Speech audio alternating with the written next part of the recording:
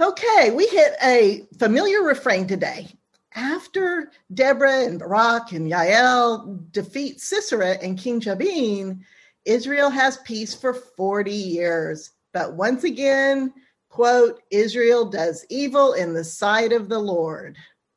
Sigh. Remember that the Israelites had solemnly committed themselves to a monogamous relationship with Yahweh. Many times, explicitly, they promised to be faithful to God and God alone. These promises were patterned after solemn covenants, marriage covenants, where the groom gives lavish gifts to the bride and makes a home for her and protects her and pledges himself to her. And this bride went right out and jumped in bed with her old boyfriend, right? This is exactly how it feels to God. Some of you know what it feels like to have a partner commit adultery. It is the ultimate rejection. And yet we often forgive it because we still love our partner. We still have hope for them and for the relationship. And God lets Israel lay in the bed she chooses, even when he sees her suffering. But then when Israel herself comes to her senses and cries out to God to rescue her, he does over and over and over again. God is far more patient and forgiving than any of us would ever be, I think. This book of Judges, the book of heroes, is the story of one of the darkest times in Israel's history. Remember that these are stories of the depravity in Israel at this time and how God responds to their cries of desperation and how God enters into the muck and the mire to save his beloved people. This time it's the Midianites and the Amalekites from the south, plus other nomads from the desert east of the Jordan. The Midianite coalition waits until the Israelites plant and nurture their crops, and then the Midianites descend on them with hordes of men mounted on camels. They loot and destroy and trample the crops and then gallop away, leaving starvation in their wake. As a side note, this is the time, this part here in Judges is the time in world history when camels became far more common in the ancient Near East, the A&E. We had mentions of camels in stories way back in Genesis, hundreds of years ago. But it is likely that the camels in Genesis were added by authors writing the stories down much, much later. That's another reason we think the first 5 books of the Bible, Genesis through Deuteronomy, were likely written down sometime after the period of Judges. Camels didn't become part of the A&E culture until right around this time. Up until this time, donkeys were the more common beast of burden and of travel up to this point. And you see them referred to, and donkeys remain the primary mode of travel in the promised land itself. So back to the story. After the Midianites destroy the crops every year for many years, the Israelites cry out to the Lord in their hunger, and God sends them a prophet to tell them, I told you that's what would happen to you if you forsook me for other gods. Let those other gods save you. Ouch. This is the first visible crack in the relationship between the Lord and Israel. This is the first time the Lord has refused to step in. It's not good when the Lord refuses to help you. How far must you have pushed him to get to this point? But the Lord eventually has pity on them and relents. It's during this time that a young man named Gideon comes into the story. He's the youngest son of a rich man of the tribe of Manasseh, and he lives here in Ophrah on the edge of the Jezreel Valley. He's down in his father's wine press, basically a big hole in the ground, large enough for several men to press grapes into wine. But Gideon isn't pressing grapes. He's hiding from the Midianites, trying to thresh a crop of wheat. When suddenly a man comes up and says, "The Lord be with you, mighty warrior." Gideon, startled, looks around. There's no one there but him. He says, "Me? Are you talking to me? The Lord is not with me or anybody else. Look at us, having to hide from the Midianites. Gideon is our next superhero, but he's a little different than the others. He's more of a Clark Kent Superman combination. Half the time he comes across as this timid, fearful, worried little character, and half the time he's incredibly bold and courageous. He's in Clark Kent mode right now. After Gideon says, "Who, me?" the man says, "Go in strength. I'm sending you to deliver your people from the Midianites." Can you imagine the look Gideon gives him? He can see this is a very important man, but it's no one he recognizes. And he begins to wonder if this is the angel of the Lord himself in human form. So Gideon says, "If I am to deliver the people from the Midianites, please give me a sign. Promise me you'll stay here and wait while I prepare an offering for you." And the man promises to wait. So Gideon runs and prepares a goat with some broth and a loaf of flatbread.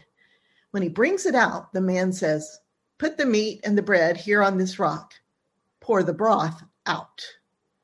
So Gideon does as he says and steps back. And the man reaches out his staff, and fire flares out from his staff and consumes the meat and the bread.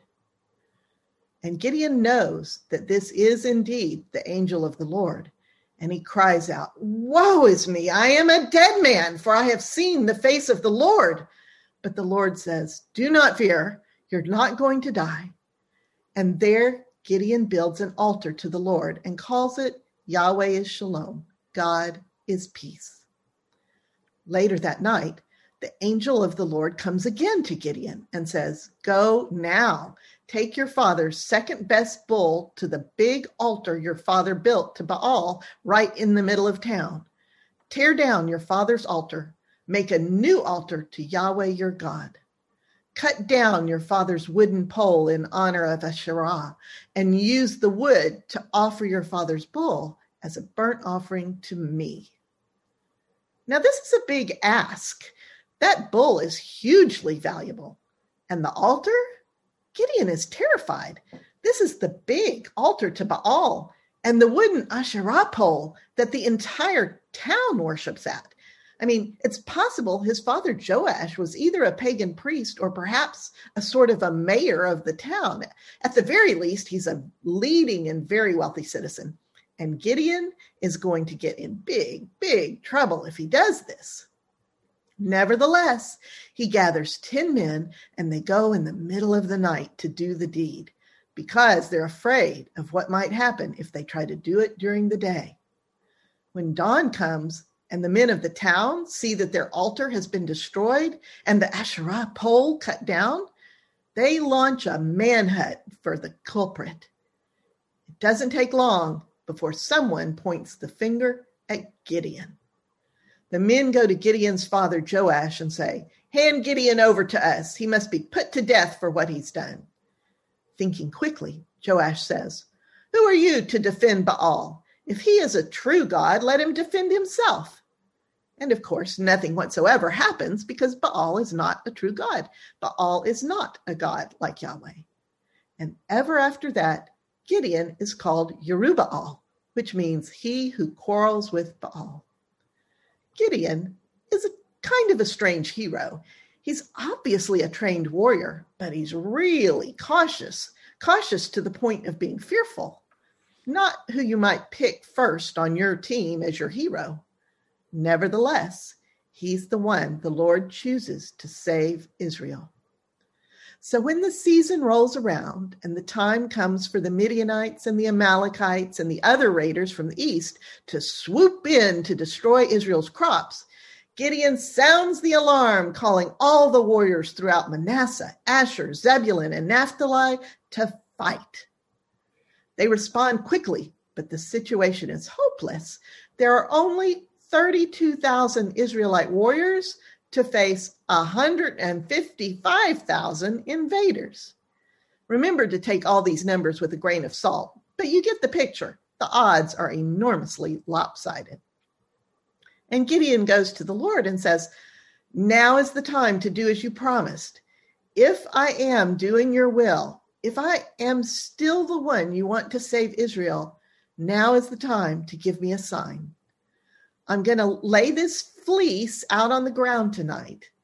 In the morning, if the fleece is wet with dew, but the ground is dry, I will know I am doing your will. And sure enough, early the next morning, the ground is completely dry, but Gideon wrings an entire bowl full of water out of that fleece. But then he gets to thinking, oh, maybe the ground dried up normally and it just takes longer for wool to dry. Maybe that wasn't such a good test. So he tries a second time. He says, Lord, please don't be mad at me, but can we do the test the other way around? Tonight, let the ground be wet and let the fleece be dry. Then I'll know for sure that I'm the one you have chosen. And sure enough, early the next morning, the ground is soaking wet, but the fleece is completely dry. This for sure could only be the Lord's doing.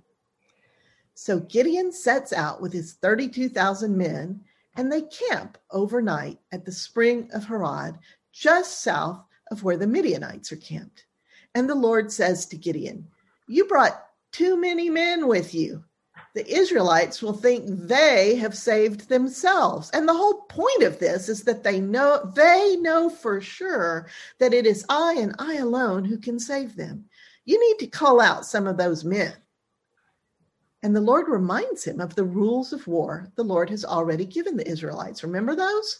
They're always to let anyone who is afraid go home, or anyone who is recently married or even just engaged, or who has bought a new house and hasn't had time to enjoy it. Apparently, the Israelites have forgotten these rules. They've forgotten that they do not win by forcing men into service. They win only by the word of the Lord. So Gideon invites anyone who is afraid to go on home. And 22,000 men leave. Yikes, those Midianite hordes with their camels and their ferocious allies must be scary indeed. Now Gideon only has 10,000 men left. 10,000 versus 155,000. Not good. And again, the Lord says, you have too many men, Gideon. The Israelites must know that I am the one fighting for them. Take your men down to the spring to drink. And the Lord tells him to watch his men to see how they drink the water, and to separate those that lap the water like a dog from those who kneel to drink. And the Lord tells him to keep only those soldiers who lap like a dog. Now, I was always taught in Sunday school that those soldiers he kept were the best of the best, the elite fighting men. But that's not necessarily the case. There's a Jewish historian who was born right around the time Jesus was crucified. His name is Josephus. Have you ever heard of him? He wrote several histories and had a crazy, dangerous, fascinating life. And anyway, one of the histories he wrote is called Jewish Antiquities, and it is a history of the Jewish people. He wrote down his current culture's understanding of their history, going all the way back through the Hebrew Bible, up through the intertestamental period, and on through the time of Jesus. It's an amazing treasure trove of information. And of course, like all ancient histories, you have to take his numbers and his accounts with a grain of salt, but it is an invaluable resource. So I looked up his version of the story of Gideon. And in it, he says that those who kneeled should be regarded as brave men and they should therefore be sent home. The kneeling ones should be sent home because they were brave, but the 300 who hurriedly scooped the water in their hands, those men were cowards and terrified of their enemies. And that God told Gideon to keep only the cowards. Wow. I had never considered that before. Even the cowards or frightened ones had already gone home. We saw, they were in the 22,000. And so the guys laying on their stomachs to lap water like a dog don't seem to be the most prepared or vigilant warriors, even if they're not necessarily cowards, right? And those were the only ones Gideon was allowed to keep. So now Gideon is left with only 300 fighting men on foot, against 155,000 mounted Midianites. Sheesh. And the Lord says, go now. I have given Midian into your hands. But Gideon didn't exactly hop up and press the attack. And the Lord says, what's wrong? Are you afraid too? All right, take your page boy and sneak up to the Midianite camp and eavesdrop on them. So Gideon and his servant Parah sneaked down into the Midianite camp. There they overhear one of the men telling a dream. He says, I dreamed a barley cake tumbled and rolled through our camp until it crashed against the tent and overturned it. And his friend says, oh no, that means God has given us into the hands of Gideon. Gideon and Parah run back to camp, rousing the 300 soldiers. Get up, every man, grab a torch and put it under a bucket. Grab a ram's horn and follow me. The Lord has given the Midianites into our hands. Then Gideon sends 100 of the men one way, 100 the other way, and he takes the final 100 straight ahead. They surround the Midianites, and at Gideon's signal, they blow their ram's horns and reveal their torches. The Midianites think a great army has surrounded them. Not all the Midianite allies speak the same language, and the Lord causes great confusion to fall on them as the men of Gideon stand around the perimeter and blow their horns and wave their torches. The Midianites begin falling all over themselves to get away, killing each other by mistake and fleeing in the only direction they can. Gideon and his 300 men chase them, calling to all the men of Israel for help as they pass. The men of Naphtali, Asher, Manasseh, and Ephraim all join in the pursuit of the Midianites. That day, the Midianites are wiped out. The rout is so great that it is referred to throughout the Bible as the day the Lord destroyed Midian. In fact, the victory is so lopsided that the men of Ephraim get mad that Gideon didn't call them in sooner to help so they could have some of the glory too. All they get to do is help with the mop-up operations. But Gideon placates the men of Ephraim, saying, what you did was far greater than what I did. You chased and captured and killed their 2 generals, Oreb and Zeeb, Raven and Wolf, and the men of Ephraim are mollified. Remember the men of Ephraim in this exchange. It's going to come up again. The mop-up operations are intense. Gideon and his 300 stay in pursuit of the 2 Midianite kings who are in danger of escaping. As they pass Sukkot, you remember the significance of Sukkot as always being a place of rest for the Israelites after a dangerous encounter. This is the 3rd time it shows up in that context. Gideon asked the elders of Sukkot for bread and water, but they are not Israelites, and they spurn him, saying, you have not yet actually defeated the kings of Midian. Well, this was in direct defiance of the Lord, wasn't it? The Lord provided Sukkot as a place of refreshment, and the Lord had indeed defeated the kings of Midian, even if they weren't yet captured. But the elders of Sukkot rebelled. So Gideon curses them and warns them he'll be back to punish them. Then he goes on to the Tower of Peniel. You'll recognize that place as well. That is the place by the Jabbok River where Jacob wrestled with God, and his name was changed to Israel. Surely the people in this place will recognize Gideon as God's chosen. But no, they too reject Gideon, and Gideon curses them in the same way. By the time Gideon tracks down the 2 Midianite kings, they've holed up in a place called Karkor with their remaining force of about 15,000 men. 300 to 15,000, still huge odds. But Gideon mounts a surprise attack, and once again, the Lord routs the enemy. When he finally captures the 2 Midianite kings, Gideon orders his young son to kill them. But his son is too young and too frightened. He must have only been about 10 or 12 years old. The kings mock Gideon, saying, this is a man's work. Kill us yourselves. And so Gideon rises up and kills them. And as he returns home, he punishes the men of Sukkot and of Peniel as he had promised. Finally, the Israelites have peace once again, and they try to make Gideon king of Israel. But Gideon refuses, saying, "Only the Lord will rule over you." Nevertheless, he gathers gold from the men, golden earrings and nose rings the Midianite men had been wearing, and he fashions an ephod from them and places it in the center of town.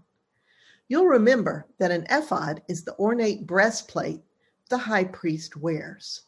It is what holds the Urim and Thummim that is used to inquire of God what his will might be. So Gideon has set up something that is not of God for the Israelites to consult as an oracle. Remember, the high priest and the Urim and Thummim are all down in Shiloh right now, not up here in Ophrah where Gideon lives. So all of Israel prostitutes itself before Gideon's ephod by worshiping it, and it becomes a snare to Gideon and to his family. Nevertheless, during the remaining 40 years of Gideon's life, the land enjoys peace.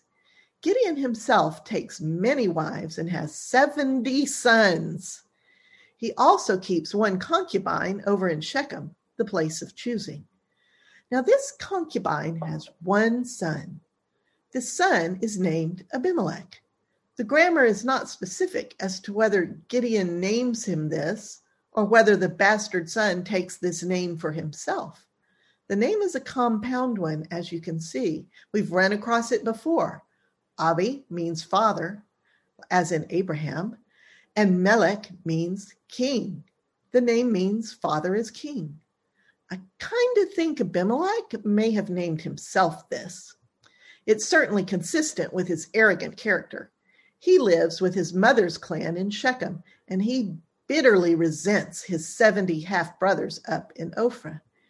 He convinces the citizens of Shechem that he should be their ruler, and he collects a tribute from them. With that money, he hires a band of thugs, and they go to Ophrah where his brothers live. Abimelech and his thugs massacre all but one of his 70 brothers on a single day.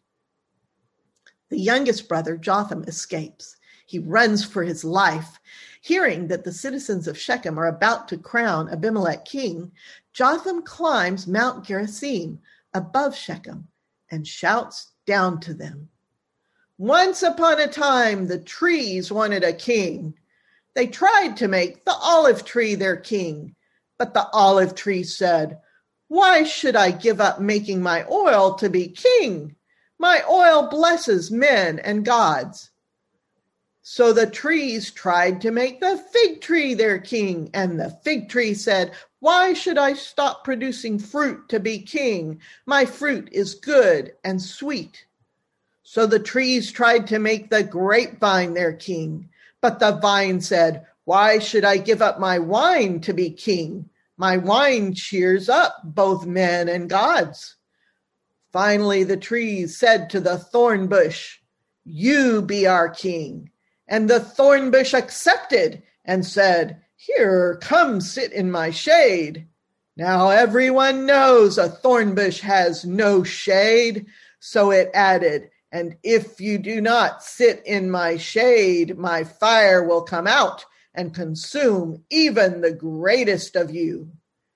And Jotham cries, 'If you have acted honorably towards my father Gideon and his family, Gideon who risked his life for you and saved you, and if you have acted in good faith in making Abimelech your king, then may you be blessed with joy in each other. But if you have been treacherous, let fire from Abimelech destroy you all.' And then Jotham runs for his life. As you can imagine, Abimelech was a horrible king. And it says in Judges 9:23 that God sends an evil spirit to create discord between Abimelech and the citizens he rules in Shechem. This idea that God sends evil spirits to do stuff is part of the worldview of this ancient culture. We'll find it all over the Bible, even in the New Testament. All things, good or bad, are attributed to the gods. Weather, illness, health, fertility, even good or bad relationships. The spirits, good and bad, are considered to be the servants of the god, all the gods. This is how they understand gods, and this is how they understand Yahweh. They envision Yahweh sending messengers like angels, as well as spirits, such as this evil spirit, to make things happen. So don't mistake this as a theological statement of how God is or how the spiritual world is actually ordered. This is simply how these people think the spiritual world works. So don't go down the rabbit hole of trying to figure out how God would use evil spirits. That's not the point here. The point is that Abimelech and the people of Shechem turn on each other. The end result is treachery and civil war, albeit on a rather small, localized scale. Abimelech attacks the people of Shechem, and they flee to a fortified stronghold, ironically named El Berit, which means covenant of the high God. Abimelech traps them there and sets fire to the stronghold, killing all within. He then marches to Thebez, another nearby town, where the people are barricaded in a tower stronghold. He tries to do the same thing to them, but as he stacks the wood at the base of the tower, a woman drops a heavy millstone on his head and cracks his skull. Realizing he's mortally wounded, he orders his page boy to run him through with his sword, so no one can say he was killed by a woman. The page boy obliges, but Abimelech is forever afterwards remembered in Israel's history as a brutal coward who was killed by a woman. And thus the curse of Jotham from the top of Mount Gerizim comes to pass. Abimelech and the people of Shechem destroy each other and are repaid in full for their treachery and murder. Today, in our breakout sessions, we'll talk about what it means to, quote, fleece God, like Gideon did, to ask him yes-no questions to determine his will for us. Now, everybody's coming back in. Be sure to turn your mics on so we can talk to each other. Gail, that time is just not enough, girl. I know, right? And I hate that we're not like all in a room together where I can kind of judge where everybody is and kind of find a more graceful way to bring you all back in instead of cutting you off mid-sentence. It feels very brutal the way that this works. So I can't hear what's going on at all. So I'm sitting here in dead silence looking at the clock, you know. You don't get to go into one of the groups? I don't want to intimidate, and I don't want to be tempted to respond. When I was in college, I used to sit on my hands and swear I will not participate. I will not participate. I will not raise my and I never, ever got through a whole class without participating. It's not a good idea. Been there, done that. Mm-hmm. It just doesn't seem to be in the cards for me. So speaking of being in the cards, we were talking about how should we figure out what God's will for us is? You know, what do you ask a yes or no question and roll the dice? I mean, where is the line between divining, which is, you know, clearly not good as from God's perspective, to trying to hear God and maybe not, you know, feeling any sense of there being anything on the other side? And what did y'all come up with here?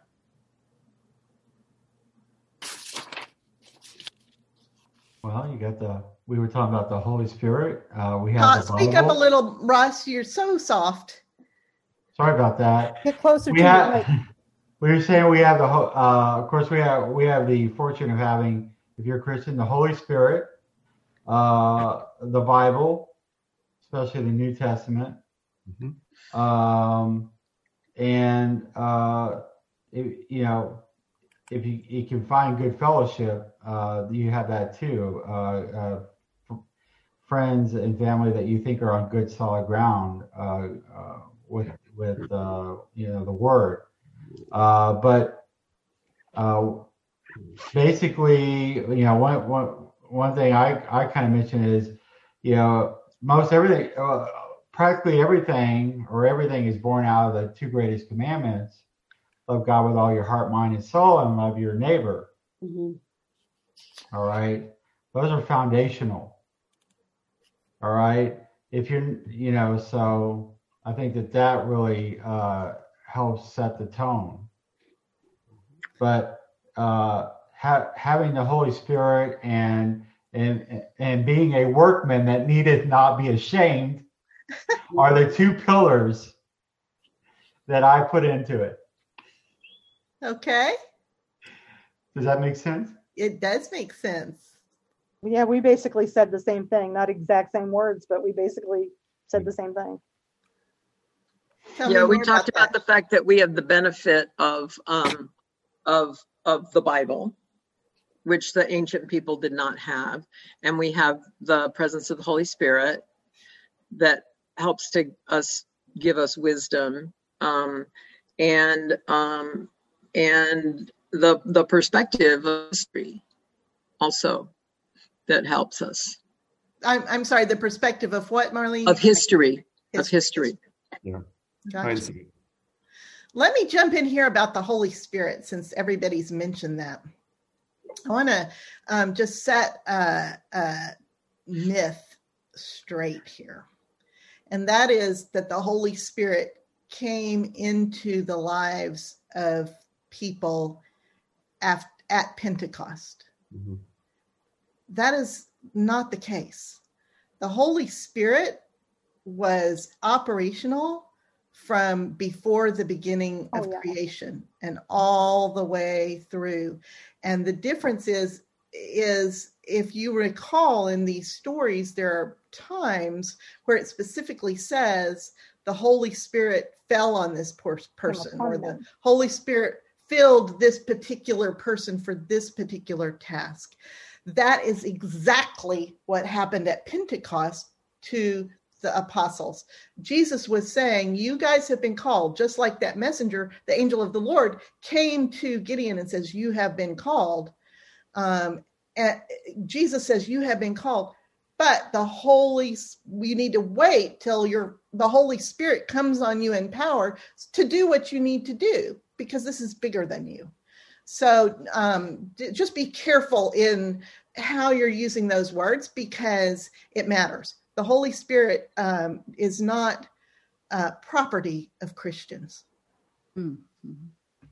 I was commenting, and this is maybe a little sideways, but one thing, speaking of the Holy Spirit, I noticed when I was younger and young children, and as a young adult, before you become jaded and weighted by life, you're more sensitive to feeling angels, spirit. You're more open, you're more receptive, you're more able to receive those messages a lot of times. And at least in my personal experience, was that. As you get older, you become distracted, you have other things taking your attention, and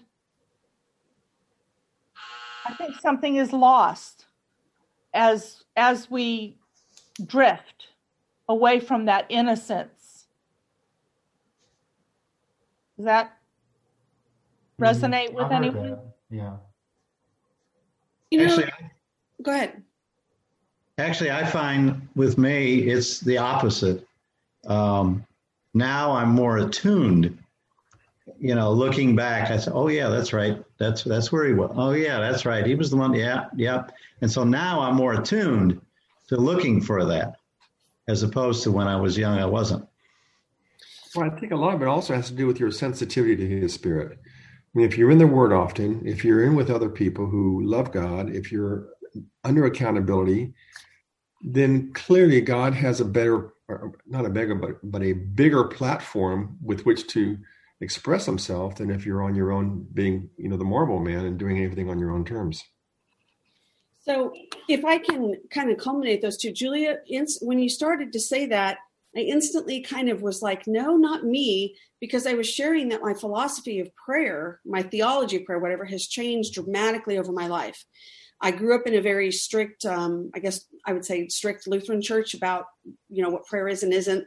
Then I went through the phase of don't ask God for strength or patience because, boy, he's going to test that, to, then the yes and no and look for the signs. And then I realized that, no, I could sit here and say I need signs without even praying to God. And if it's what I'm looking for, I'm going to see them. But so now I guess what I've realized, and Shirley was sharing a roadmap about the highway, the bumps and the valleys, and, God calls us. I guess now I view our prayer like Job, is that we're going to be tested. And are we using the right template to respond with? But then at the end, Julie, something that you said went, oh, I've shared with Gail that I went to church on my own, not through my parents. And at first, it maybe have started with what are they doing that I'm missing out on? But I grew up in El Paso, which is predominantly Catholic. And a lot of my friends at 5 years old were going to, First Communion or classes. And my mother was Catholic, my dad was Methodist, and they didn't practice together. And so I asked my parents, what is this that my friends are going to? Well, they took me around the corner to the closest church, which was the Lutheran church, which is how I grew up in it. And it was close enough that even at 6 years old, I was walking there by myself after my parents took me a few times. And probably until you said this, and Gail, maybe I'm wrong, it kind of never, I've always said, I feel like I was called to Jesus because I stayed at that church and went every single week without my parents, without it. And eventually my brother started going and my mother converted. But is it possible that that was the Holy Spirit that moved me there? Of course. Absolutely. Okay. Well, honestly, stupidly, I've never considered that until this conversation and Julie is saying that, because I just always considered I was called to God, but never considered that that was the vehicle. Okay. But since then, I've definitely waxed and waned. And I shared in my thing that I recently went through some of the worst time of my life, and I was very angry at God. And yeah, I kind of failed at that template. But throughout my life, I knew people that were like, oh, I'm choosing a car and I'm down to these two and I'm going to pray to God which car. And I was like, God gave us a brain to discern those things. I don't understand. And so now, after the horrible thing that I've been through at the end, I see God's hand and went, doy. Yes, Joe, that is it exactly. Very, very often we don't see the Holy Spirit's movement until we're looking back. Hindsight, yeah. Right? Mm-hmm. And we're in the final couple of minutes. I want to share a few thoughts with you guys. You want to see my map I showed her real quick? But I just wanted to share with Julia that I think you're right. Awesome map. That's where it hit me. This was, a lot of people think God's will, this is something a psych professor taught me, that a lot of people think God's will is a tightrope. And you fall off that tightrope, you're in trouble. You're out of God's will. But that God's will is actually like a big highway. And there are obstacles and pitfalls and mountains that you have to either go through or around or under or whatever. And that no matter where you are on this path, you're still in God's will, because the ultimate goal is where God wants you. In the right direction. Not be able to see, that at the time, but then you look back and you go, oh yeah, God brought me through that. So yes, I loved Joe's comment too, that God gave us a brain for a reason, but I don't want to belittle asking God about the little things. I think God cares about the little things. So I wanted to tell you a couple of quick stories. One is a friend of mine some years ago had an opportunity to move from Texas to Arizona for a job. And the job was very appealing. It was something she wanted to do. And she called me and asked me for advice, and asked me, how do I know what God wants me to do? And what I told her was that if God has not told you not to do one of those things, then it's okay. Either way, you get to decide. It's your life. He gave you this life as a gift. And so, and if God doesn't want you to do something, he's going to make it pretty clear, either through other people coming to you. I said, open your ears to, especially like if you're thinking about marrying somebody, that's one to open your ears to the other people in your life talking to you and listen and consider. And so I said, just go with the one that you want to, the one that's calling to your heart, and which she did. And she has been really happy and it's been blessed, but God would have blessed her path either way. God's going to be there either direction you go. Which gets to your highway analogy, Shirley. I mean, I think one of the things that is particularly important about the God of the Hebrew Bible is that in that ancient time, idols were tied to the land. And wherever region you were in, you worshiped that God of that region. Yahweh is the first God to move with his people. That's good. Okay. That's good. So remember that God still moves with his people. Yeah.